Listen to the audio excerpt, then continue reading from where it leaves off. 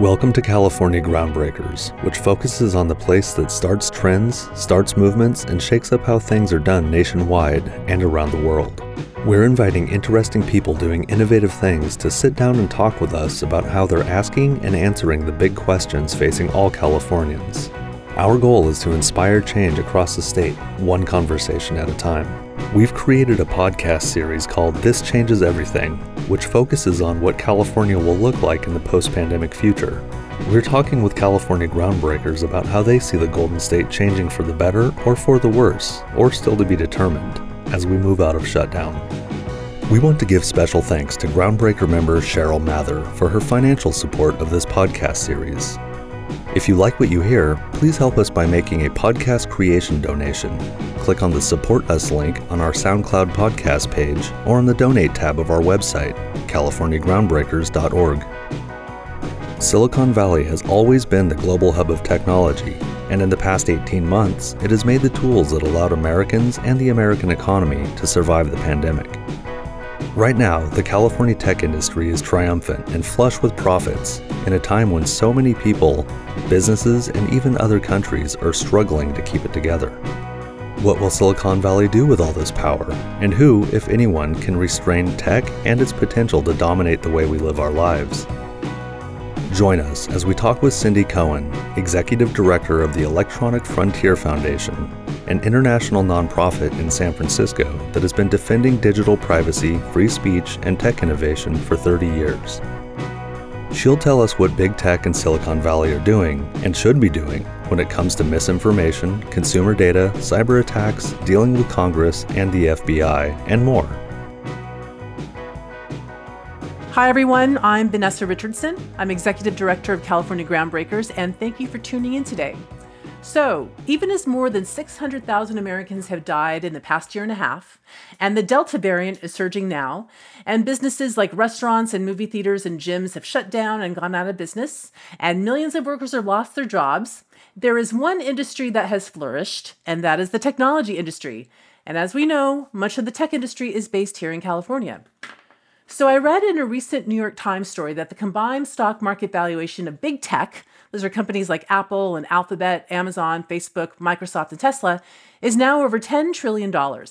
Apple alone has enough cash to give a $600 stimulus check to every person in the United States. And right now, as I'm talking in this last week of July, the big tech companies are expected to report corporate earnings that will surpass those from years past. And there are plenty of Silicon Valley startups still going public. More of them did IPOs or SPACs, that's the new term, last year during the peak of the pandemic than they did in 2019. Forbes magazine calculates that there are now 365 billionaires who got their fortunes from tech. That's up from 241 before the virus hit. With 18 months or so of Amazon Prime, Zoom calls, Netflix streaming, and TikTok videos, technology dominates our lives, maybe more so in a way than ever before, and how we communicate, shop, learn, and seek entertainment and distraction during these tough times. So, Silicon Valley has a lot of power and a lot of profits, which is frankly, to me, a little scary. But it also has a lot of challenges to face right now, too. The Biden administration and Congress want to crack down on big tech now in a way they haven't done so before. Tech also has to show us how they're dealing with issues like combating misinformation online, securing our data privacy, and fighting against cyber attacks from global thieves and global governments. Can the tech industry handle all these challenges, and can we trust them to do all of this the right way? We're going to ask questions about this to someone who watches the tech industry like a hawk, and that is Cindy Cohen. She's Executive Director of the Electronic Frontier Foundation, which is headquartered in San Francisco. Its mission statement is to make sure that technology supports freedom, justice, and innovation for all the people of the world. And the foundation has been questioning the tech industry, pushing back, and raising legal challenges against it since 1990, and it is officially celebrating its 30th anniversary of protecting people's digital freedoms. So, Cindy, happy anniversary. Thank you for joining me today. Thank you. So I want to start off with more of a personal question to you as an individual consumer and user of technology. During this past year and a half of the pandemic, I wanted to know, on a personal level, how technology has been a boon to you, and personally, how it has maybe been a bane to you during this time. Well, I mean, I think for a boon, I think it's been a lifeline. It's been a lifeline to my family. It's been a lifeline to my friends, especially during the time of the lockdown. The months of the lockdown, it was literally, if it hadn't have been for technology, I don't know how I would have kept in communication with my loved ones, in the city, but also, across the country and around the world. And I think that it brought home for a lot of us how important our digital communication tools are, whether it was, telehealth. I had some medical stuff, and telehealth really was critical, but also just keeping in touch with my, little posse of girlfriends, as well as family members and people who were far away, and we had to be physically apart. So I think, I don't think I'm unique in this. I think that all of us realized that, I really am so thankful that, for instance, video technology, video conferencing got to the place where we could actually see each other, even if we were apart, before this pandemic hit, because I think it really helped me get through it. And I think, again, I'm not alone in that. What has been the main bane? Well, I think the bane, and I'm not sure it's technology's fault, but, I'm an extrovert, and we extroverts really got hit hard by this pandemic. And there were some things technology couldn't do. And so I would say that's my overarching thing. I'm not sure that's particularly technical. I mean, I think the bane is that the technology still isn't quite good enough. And that it's not widely spread. I think that it's been really frustrating. EFF was forced to be a instantly distributed organization. We did it pretty well. But there are certainly things I would point to as it could have gone a lot better if, everybody had access to real broadband in their homes all the time. Whether the internet infrastructure really wasn't up to the levels that we all needed it to be. Now, there's some good news in that front, both nationally and here in California. But it shouldn't have taken a pandemic for us to recognize that real broadband access is something that everyone deserves and needs. And I'm going to ask you about that a little later in the conversation, because there's plenty of hot topics here that I'm going to ask you about. The first one I'm going to start with is about what's going on now with the pandemic and the Delta variant. I looked at the Electronic Frontier Foundation, and I'll just say EFF, how you were looking at and addressing technology during the time of COVID-19. And I saw that the foundation opposes vaccine passports, immunity passports, and verified credentials of test results. And I still see this conversation now, especially with this discussion about the percentage of people who are vaccinated, not vaccinated, and the debate of who has the right to go where, with masks, without masks, who should get vaccines, should they be mandated, and so forth. And I'm wondering, with all this discussions, has the foundation's stance changed at all on this discussion of passports, immunity passports? And part two is, what role does technology play, or should technology play, in a public health issue like this current one? Well, EFF doesn't oppose, a traditional kind of paper proof of vaccination, or even like a photograph of your paper vaccination as something that people might choose to have as proof of people being vaccinated. I mean, you have to step back and figure out what's the problem you're trying to solve with one of these passports. And the problem you're trying to solve with one of these passports is people lying about whether they're vaccinated or not. Now, that's probably a problem, but I'm not sure that that it's as big a problem as people, making a different choice about whether to get vaccinated or not. And so I guess one of the things I worry about with tech, and especially here in California, is that often if there's a problem in the world, the tech world tries to run in and solve it with tech. But they might not be solving the problem that we really have. So, for instance, contact tracing, like there was a whole lot of energy at the early part of the COVID things about technical solutions for technical additions for contact tracing.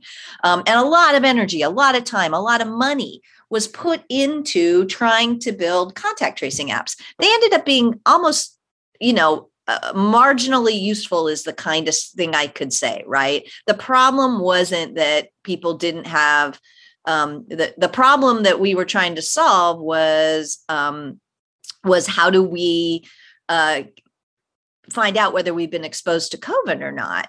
But it turned out that COVID was moving so fast through our societies that contact tracing, a digital contact tracing was pretty useless. Manual contact tracing could be helpful, but instead we put all our money into tech rather than putting our money into humans who could help us do contact tracing. And then the thing overwhelmed us, and contact tracing didn't become very important in the end at all, because the virus just ran wild, and trying to figure out where somebody got it from became increasingly irrelevant to the conversation. So with the they call them passports. We kind of call them digital bouncers, right? Like somebody who's going to check your papers before you can come into a place. That's fine. If it's helpful to people to take a look at the piece of paper that we all got, or a photograph of the piece of paper that we all got, EFF isn't really, we don't feel that strongly about it. But what people are developing are tracking and surveillance mechanisms that they're trying to sell to us as helping us with COVID, catching people who are lying about whether they've been vaccinated or not. But these things have a lot broader uses than that particular use. They're not particularly better at the one use, which is, is it better to show somebody a picture of your vaccine card or show them your actual vaccine card? Rather than some of these technologies. But the technologies are being developed and sold as the way in to find out everything about the people who show up. So you show up, you show one of these at the bar. The bar doesn't just know whether you're vaccinated. They know your name. They probably know your age. They probably know your cohort. It's an information gathering tool for the bar, but more importantly for the tech companies, because they don't just have one business model. They have two. The first business model is helping bars or restaurants do this kind of bouncer thing. But the second one is gathering information about you that they can sell in the data broker market. And, we know that data broker market is awful. It's bad. It's skeezy. It doesn't help us. It doesn't serve us. And it's full of mistakes that can impact us negatively. So the reason that EFF is concerned and does not support these kinds of technologies is, frankly, they're two-faced.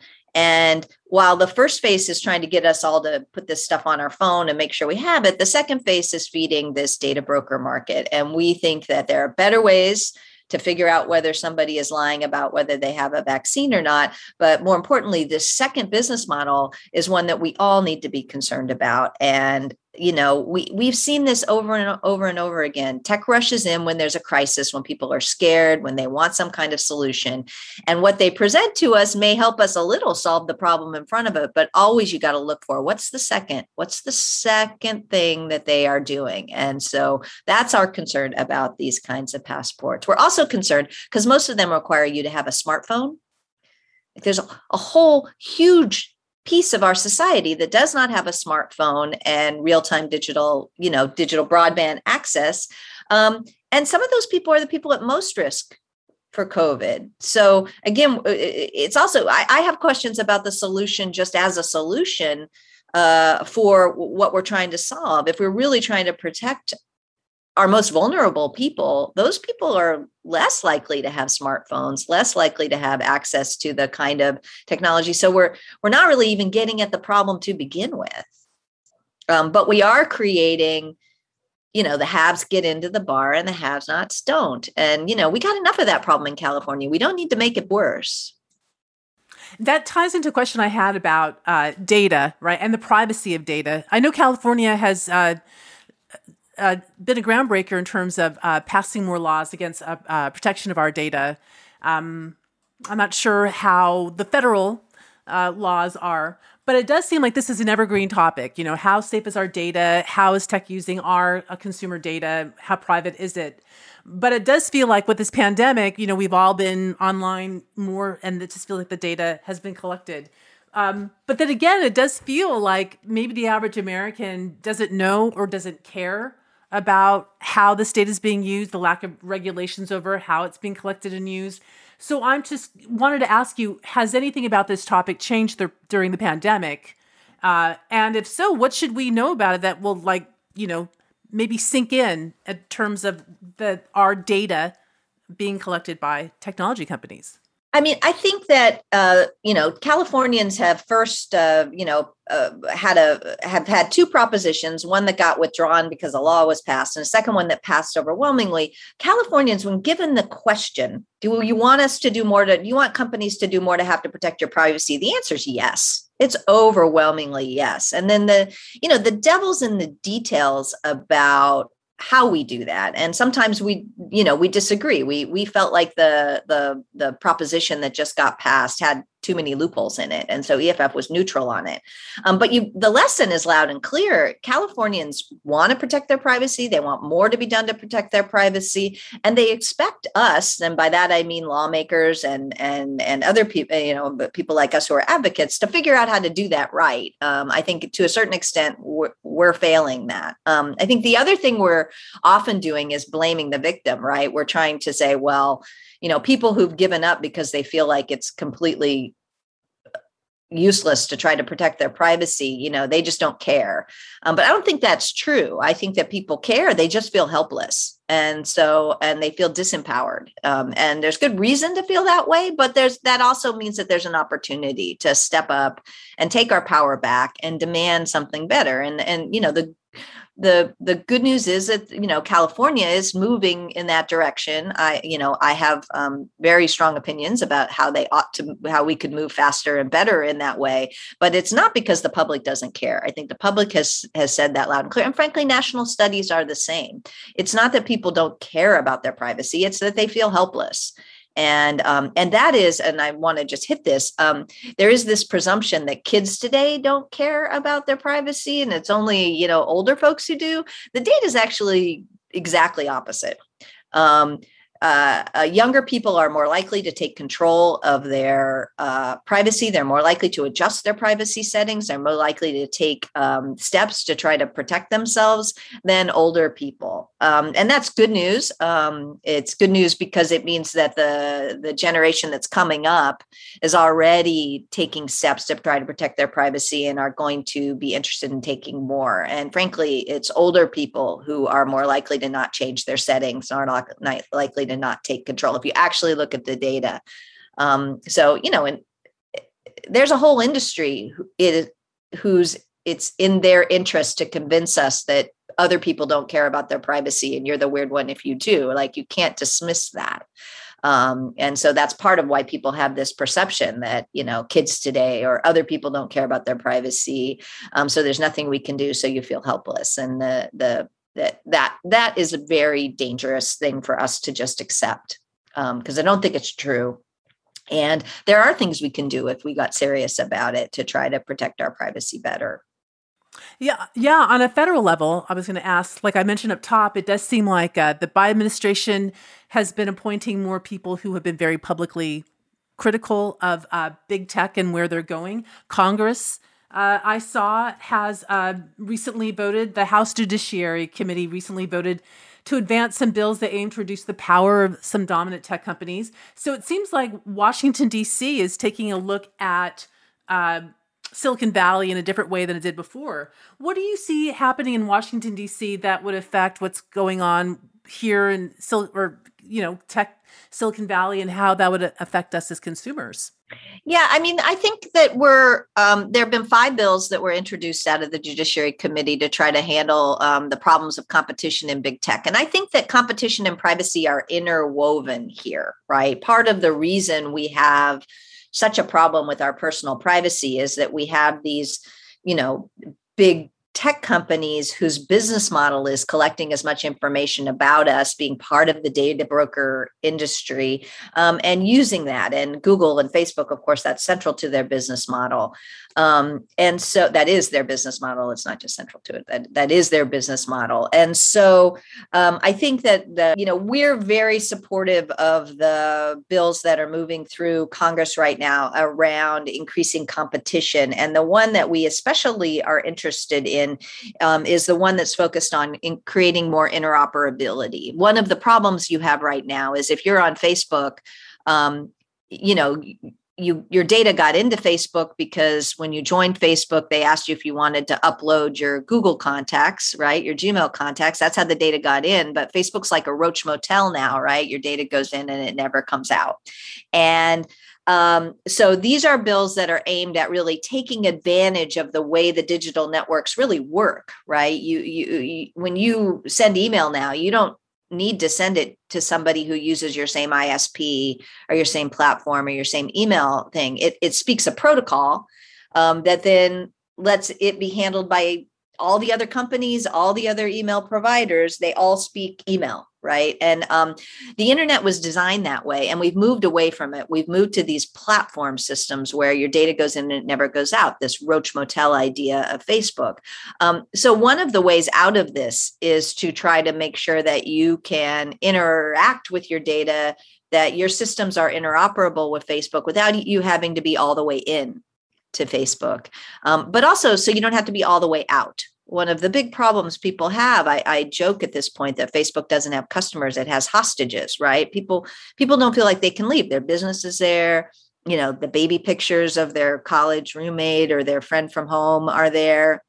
But people should be able to choose their own adventure on Facebook and interoperate with it without having to be subject to all of Facebook's terms and conditions. So this is what interoperability is trying to do. And the reason it's interesting to us is because we think it takes advantage of some of the natural ways that the internet was developed and some of the ways that it used to work before we got these big 5 tech companies. So we're generally supportive, but this is the one that we find most interesting. We also don't have to change antitrust law in order to make interoperability work. And changing antitrust law is hard. It's definitely something we need to do for the digital age, but interoperability is something we could do right now. With some tweaks to some laws, but much smaller lift. So, because we think, and this circles back to, we started by talking about privacy and then we ended up talking about competition. But part of the reason that we think that we need more competition is so that more privacy protective business models or, open source projects or other systems can really make their way in this world right now. So we need some help to make competition flourish again online. And we think that'll be good for privacy. We think it'll be good for free speech. We think it'll be good for innovation, all the things that EFF cares about. Do you have a sense, if you can know, maybe it's too early to tell, about how that bill will pass, if it will pass? Through Congress? The interoperability bill has bipartisan support, but I think it's a long way from passing. Some of the other bills are much less partisan. One of the things that you observed is, there are a lot of people in Congress who are not happy with the tech companies now, which normally would be a pretty good basis for something to happen. But the problem is that half of Congress is mad at the tech companies for one reason, and the other half is mad at them for a completely opposed reason. So the Republicans are upset with the tech companies because they feel like they're being censored too much.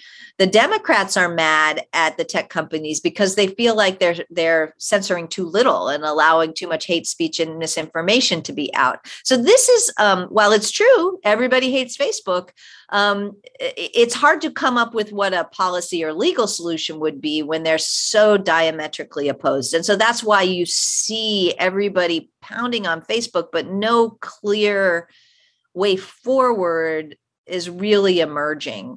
So I think that makes me, you never know. And I never want to bet on what could come out of Washington, D.C. But when you see this story, it's hard to see what would come out that would really have bipartisan support, given the kind of, it's not just that they differ, they're actually diametrically opposed in some of the reasons why they're mad at big tech. That's also one of the reasons why the pro-competition strategy to me might have a different valence in this. We're also seeing a lot of work being done in Europe around all of these issues, and that may end up being the place where the leadership comes from, because I think there's a lot less of this partisan divide and, a little more general hating on California companies. But the reasons aren't so diametrically opposed. And so we may see, Europe has been a leader on privacy legislation. California's legislation kind of follows the GDPR, which was the European move. We're seeing a lot of conversations around increasing competition in Europe as well that seem to be moving forward a little faster than things federally. Yeah, and if I remember correctly, I think earlier this year in Australia, there was a battle over the news articles that people got on Facebook, and the news companies were like, we produce those. Where's the revenue? And I don't know the specifics, but it did seem like Australia won this battle where Facebook there has to be some revenue share. And because Facebook didn't produce the news article, people read it though, but the news companies got the money. It just seemed like something where like, okay, maybe that's the start of something where one industry that has been decimated by tech in many ways is the newspapers and media. Do you see that as a step forward that might change something? Well, I think the Australia example to me is an example of everybody agreeing on a problem and then rushing to a really awful solution, right? Everybody agrees that there are difficulties in journalism right now, and that the way Facebook has been running its business, specifically Facebook, but Google as well, has a role to play, and it's a role that we need to interrogate. The problem with what Australia did was they basically just made Google and Facebook pay Murdoch. Right. I'm not sure shifting money from one giant tech company to a giant media conglomerate is the right way to think about how we fix journalism. And that's why it happened in Australia, right? Murdoch, right? It's the power. We're talking about, Rupert Murdoch. Rupert Murdoch and Fox News, the Rupert Murdoch enterprise, of which, the Fox News is one of the major things. He's an Australian guy. He's a very important player in Australia. So this was, I think, a really unfortunate. Again, just because everybody agrees on the problem doesn't mean that every answer is the right answer. And I think the Australian model is a terrible example. If you really want to support the broad spectrum of media and a wide range of views, I don't think you cram down a law that makes, Apple have to pay Rupert Murdoch money. I don't think that's the right answer. And in fact, I think it's itself problematic. And we see this a lot. There's a lot of proposals for how we handle big tech that EFF, as a civil liberties group and as a group that normally champions the voices of marginalized people and the people who are left out of these conversations, we may agree very heartily about the problem, but the solutions are really bad ideas. And there's a set of them now that have a lot of credence that we spend a lot of time. Sometimes it's no fun to be a civil liberties person because you show up and you say, I agree with you about the problem, but your solution's a disaster. Like nobody wants that person at the party, but it's the role that we have to play because we don't just care about identifying problems. We care about finding solutions that'll work. And I wanted to go back to, you had mentioned about why Congress is opposed to big tech, but they're diametrically opposite sides. The censorship ties into the question I had, I guess, about a buzzword that a lot of people have been hearing more in 2020, misinformation, and how misinformation comes into play when it comes to telling people about vaccines, the election 2020. And then there was the recent brouhaha, Joe Biden versus Facebook, about misinformation, what's authoritative information. And I'm just curious, what's your take and what's EFF's take on this battle over what is misinformation and what is freedom of expression? Are social platforms doing too little, too much, or just enough to control what's said on their sites? Like, what can be done? Is it a business model question where, that has to be changed so that something is done to address it? Well, I think a couple of things. One is I think that I think that it kind of comes back to scale again in terms of, are the companies doing enough? Content moderation at scale is really hard, and the companies suck at it. But frankly, I don't think it's personal to them very much. It's really hard to moderate what people say and what they mean at scale in these huge, huge companies and have it work, right? And there's lots of reasons for that. One of them is our language is fluid. So we don't say things the same way every single time. In fact, we shift how we say things, and the symbols and things that used to mean one thing now mean another. We've all lived in these times. And so the algorithms and the people who do this, like, they're always going to struggle to keep up. And they're always going to do it poorly. We hear from people all the time who get kicked off of, I have somebody who recently got kicked off of Facebook saying, I love my friends, I would murder for them. Right. This person is not talking about planning a murder, but Facebook's algorithms can't tell the difference, or at least didn't in this particular time. So content moderation at scale is hard. It's one of the reasons why we think having more competition, so there isn't just one place where all this stuff gets said, might help, because if you shrink the scale a little, you might be able to do a better job. And if you let communities really have a voice and you have real processes in this, you can do better. And one of the companies that really used to have a big problem with this, and I think it's fair to say is doing significantly better, is Reddit.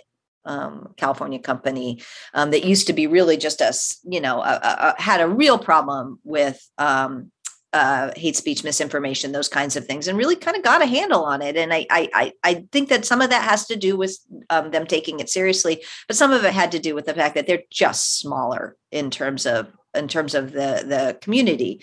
So that's one thing I think. The other thing I think, while, I certainly, I joke sometimes that I was mad at Facebook before most people knew who they were. But I think that, with all due respect to the president, the tech company's role in the misinformation universe is important, but it's really not the biggest role. And the biggest role, there's research that has been done by a guy named Yochai Benkler at Harvard, as long as other people. It's when nationally prominent voices lift up misinformation that it spreads. So the fact that, some people on Facebook are saying things that aren't true, that's not what causes this to spread. What causes it to spread is the big broadcasters like Fox News, like the former president. Big famous people uplifting these lies is what makes them spread. What makes them stick. And it's what makes them so intransigent. So if you're just targeting Facebook, I don't think you're seeing the whole story. And if you're not seeing the whole story, I think you're limited. You're missing some of the things that you could bring into play to try to combat it. People saying dumb things and having a small community of people who believe things that aren't true, that way predates the internet. And again, I don't mean to belittle or to not recognize that the role of the giant tech companies play in this, but they're not the reason that people believe misinformation. I grew up, you could always get the National Enquirer at the checkout stand of at every grocery store. And I think most of us understood that was entertainment, not news, right? But there were always some people who thought it was news, right? I mean, so this idea that there is big money in peddling misinformation is not a technical idea. It's a pre-technical idea. And our solutions need to look at the whole thing. Another topic that's been coming up, I guess, in people's minds in a way that it never had before is cyber attacks and ransomware and spyware. And now we know the company SolarWinds. And we saw how this could affect people personally earlier this year, right? The shutdown of the meat packing plant and the gas line that just so that made me as just a regular person think, wow, is this something that we have to brace ourselves for more? And every time there's a power outage now, or Comcast shuts down, is it a global attack by some spy or some government? So I'm wondering, this also does seem like a bane for Silicon Valley, but a boon as well. I read a story that venture capital money is now pouring into cybersecurity startups. So there's a business model there. But what do you forecast for this, cybersecurity realm? And what should we and can we do anything about it as just regular users? What's the future? Well, I think that it's definitely the case that as all of us depend on these digital networks and digital systems for everything, and as you point out, gasoline, home heating oil, it's our healthcare, hospitals, it's the digital threat space is much, much bigger than it might have been, in the 90s when EFF was getting started. And it's also true that we have a lot of security problems. Like, it's hard to build secure software. It's even, it's the attacker almost always has the advantage. And that's just the reality that we kind of have to live with. However, we have done so little to make, cybersecurity something that actually protects people in their homes and in their everyday activities.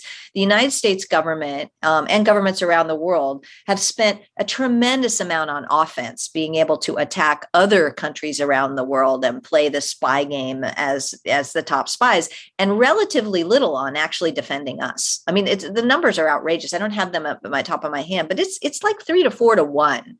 And we need to shift that around. We need to start investing in defending us and defending our networks and building and incentivizing building more secure software. One of the worst areas right now is one of the newest, the Internet of Things, right? These home connected cameras and refrigerators and all of this stuff. That stuff is built without strong security. Amazon Ring sold people these cameras for their homes that didn't have end-to-end security.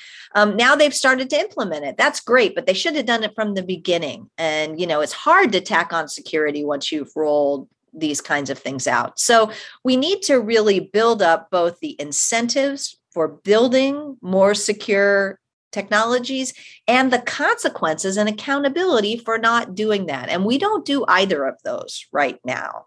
The model of building a lot of these technologies is build it as cheaply as possible and sort out the problems later. That's not how we build airplanes. That's not how we build cars. That's not how we build other things that people have people's lives in their hands. We need to develop better requirements for building more secure systems and for upgrading the security of systems that you've already deployed.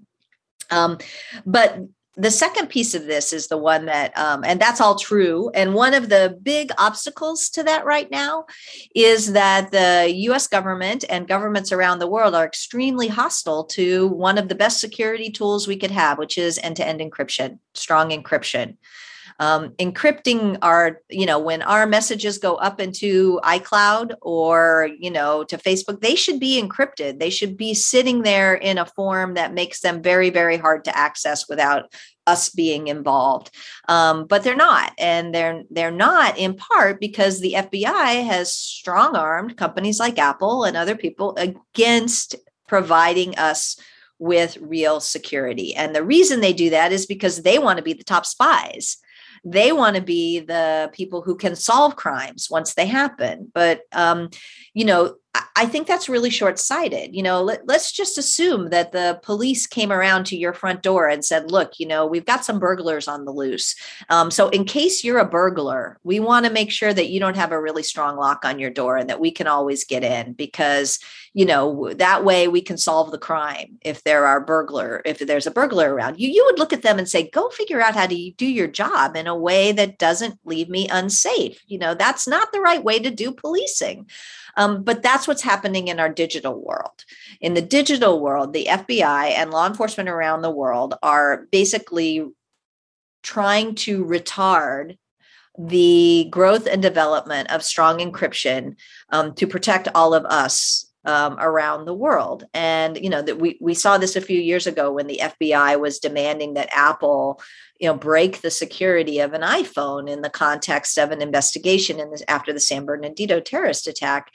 They wanted Apple to dumb down the security of iPhones so that they could always be sure to get into an iPhone. And Apple said, rightly, like, we're not going to dumb down everybody's security. That's not the right trade-off in terms of keeping people safe. And by the way, if we dumb down the security, our iPhone doesn't know whether you're the FBI or the Chinese government or a set of, cybersecurity thieves. It can't tell the difference. So if we dumb down the security, we're not only letting you in, we could be letting in much more malicious characters. And so we're not going to do it. And that was a huge fight. Apple ended up winning that fight, but the FBI hasn't gone away. They come back and they pound the table about how strong encryption is dangerous because it stops them from solving crimes, and don't recognize that strong encryption is important for all of our security. So that's the first thing. And then, I'm sorry, this is a long answer because I'm very passionate about this. The second thing is that we need real accountability. When these tools fail and keep us insecure, we need to be able to hold those companies to account. And this is an area where our law has really failed us.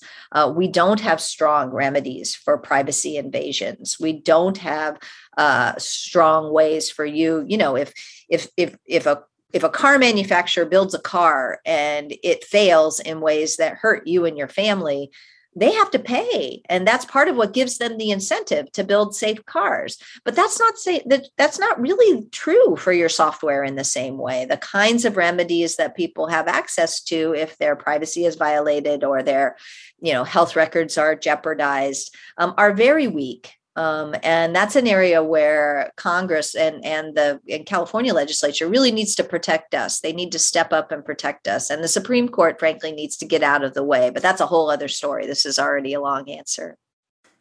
I know there's so much to ask you about, but I do want to be mindful of time. So I'm gonna cherry pick a couple more questions here for you. One is California specific. About a funding that Governor Gavin Newsom just approved and signed about expanding our broadband infrastructure. And I know the EFF is in support of that. They call it California's Broadband Destiny. So I wanted to ask you, what is the significance? What is the importance of this funding for broadband infrastructure, and how it benefited us? And do you think it will happen? Because sometimes the government doesn't move at the speed of a startup to get things moving. But what are your thoughts on the rollout? Well, we are very excited about this decision, and the governor deserves a lot of credit for recognizing that Californians need strong broadband and taking some of our budget surplus and putting it towards making sure that we have strong broadband. This has been one of EFF's priorities for a long time. My colleague Ernesto Falcon was just tireless in pushing for this.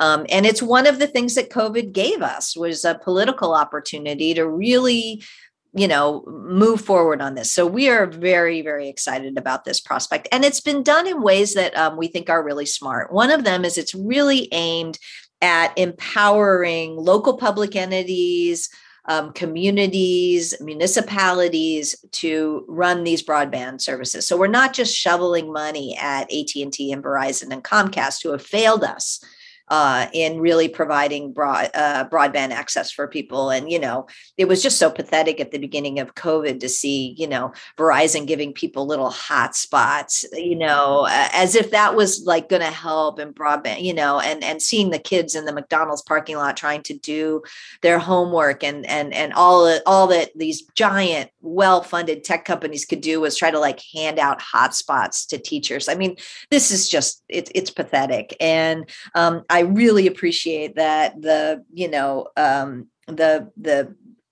state has really tried to empower local communities and municipalities in this. There's a $750 million loan loss reserve program to enable municipalities and county governments to issue broadband bonds to finance their own fiber. There's $2 billion in grants for unserved pockets of the state. So we're thinking both about, I talk about municipalities, we're thinking about where people live, but also rural areas. California has gigantic rural areas. And both of these are broadband deserts. The rural areas are broadband deserts, but also urban areas are often broadband deserts. And the program really is attempting to try to address both of these. So we think it's got a very good chance. Could it be undermined? Yeah, it could. But it's set up to try not to be. And we're certainly going to be supporting and watching every step of the way. I mean, this is an area where, residents in local communities who want to make sure that they have options, that are real options for broadband ought to get involved locally and make sure that this really happens. It's going to take us making sure it happens. I'm sure that the lobbyists for AT&T and Verizon and Comcast are not happy about this, and they're not going to go away.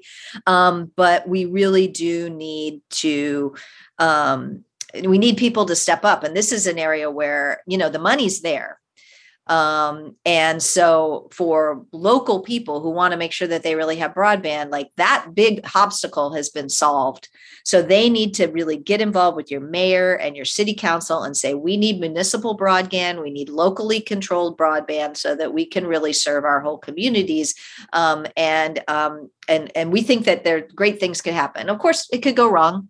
But it really is, I spend a lot of time dumping on governments for not doing the right thing or for doing it poorly or for building something wrong. This is an area, this is one where we're quite excited at the way this has been rolled out so far, and think that it could really be a sea change for people of California. Yeah, that sounds like definitely, like you mentioned, a technology upside that the pandemic started. So it'll be interesting to see how that rolls out. And then, my last question for you is, again, just this, the pandemic induced technology use that we have all been using, for better and for worse. I know that the EFS they call this, some of this technology, disciplinary technology. And I will put on the podcast page a resource guide.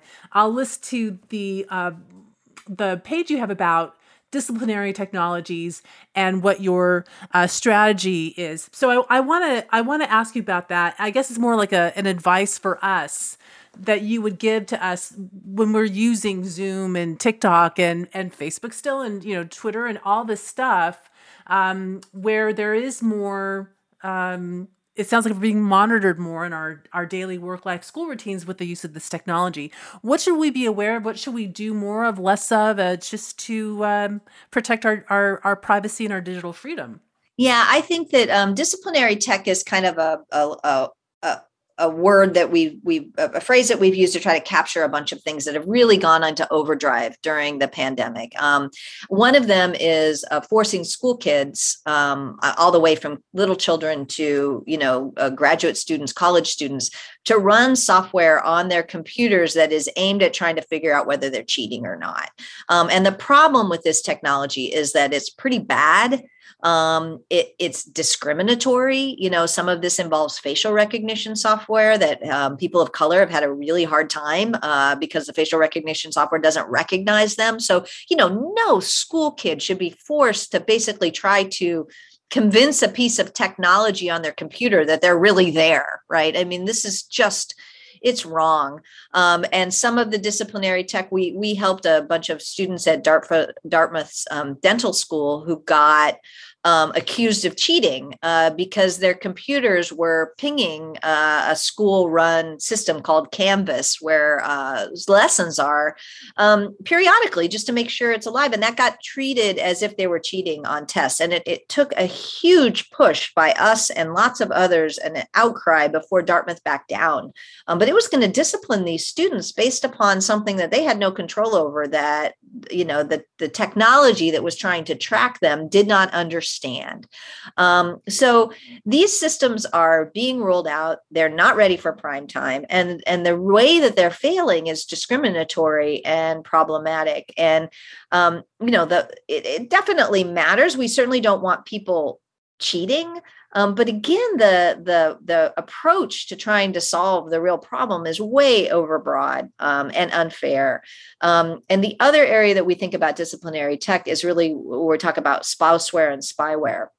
And this is another thing that we think has gone up a lot during the pandemic, which is basically domestic violence, domestic abuse going up because partners are putting spyware on each other's devices, mobile devices and computers to try to figure out what they're doing. And for, a woman who's trying to escape abusive household, it's hard enough in the pandemic. It's much, much harder if her partner or husband is spying on her through her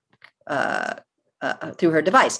The back-end technology for this kind of spying, whether it's in the domestic situation or in the school situation or in other situations for workers, it's the same technology. That's why, we look at it, we combine these things together, because spying on people through their own devices, whether it's done by your employer or your school or your abusive husband, it works pretty much the same way on the back end. And we need to think hard about these. Our devices need to answer to us. They shouldn't have a secondary spying on us tool. And whether that's, Facebook spying on us to try to figure out where, what we want to buy, or abusive husband spying on us, it's the same problem in terms of the way the tech works. And we really do people need to embrace the idea that it's my computer, it's my phone.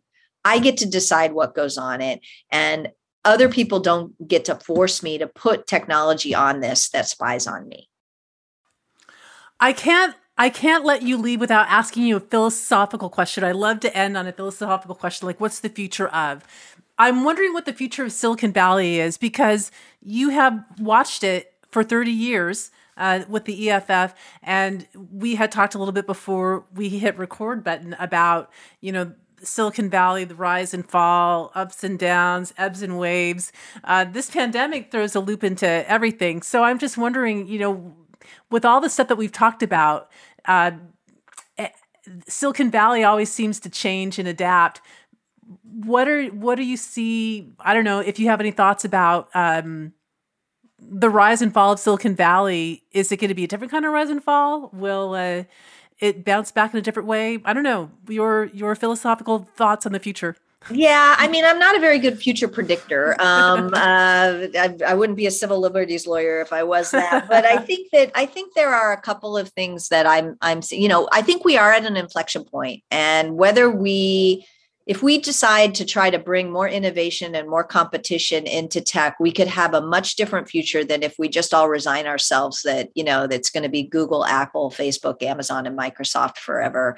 And we have the power to decide which direction we go here. I think if we go to the hegemony of the current 5 people, we're going to see fewer innovations, and those innovations aren't really going to be ones that benefit us as users. They're going to be ones that benefit the companies, or maybe in their little spy versus each other, right? We're all we're all just the chaff, and the real players are the big men of industry. And I think that dynamic is very dangerous, and it's bad. People thinking that Silicon Valley is just, Elon Musk versus Jeff Bezos versus Tim Cook. There are thousands and hundreds of thousands of us who build technology, care about technology, and are passionate about technology. And we deserve our voices to be heard too. And this narrative of the big men, and frankly, they almost are all men, the big men of tech as being the story of tech, is really dangerous and broken. And I think it's up to us, and by us, I mean the people in California who love technology, want it to serve us, care about it, to break out of this narrative and bring all the rest of us into the conversation. That was the original promise of the internet, right? That a random person sitting at home in front of their computer who had a good idea could reach an audience that was greater than they could ever reach before, could communicate and correspond with, nobodies around the world who also thought hard about this kind of stuff. Like, that's what the technology freed us to do. And that's all still there. It's just getting overshadowed by the public narrative. And, we have already good institutions that start with this. We've got the Internet Archive based here in San Francisco. We've got Wikimedia based here in San Francisco. We've got, lots of what we call the public interest internet, a lot of the open source communities as well. They're there, Tor, Signal, the technologies that are built by people who are passionate about trying to make the world better, they're still here. They just get overshadowed in the national narrative and the international narrative, and sometimes even in the California narrative. So to me, the brighter future turns on us kind of lowering the volume on our tech giants and raising the volume on all the rest of us. Well, Cindy Cohen, thank you very much for breaking down a very sometimes convoluted industry and topic, but I feel optimistic after talking with you. So I appreciate your time, and thanks for talking again with us.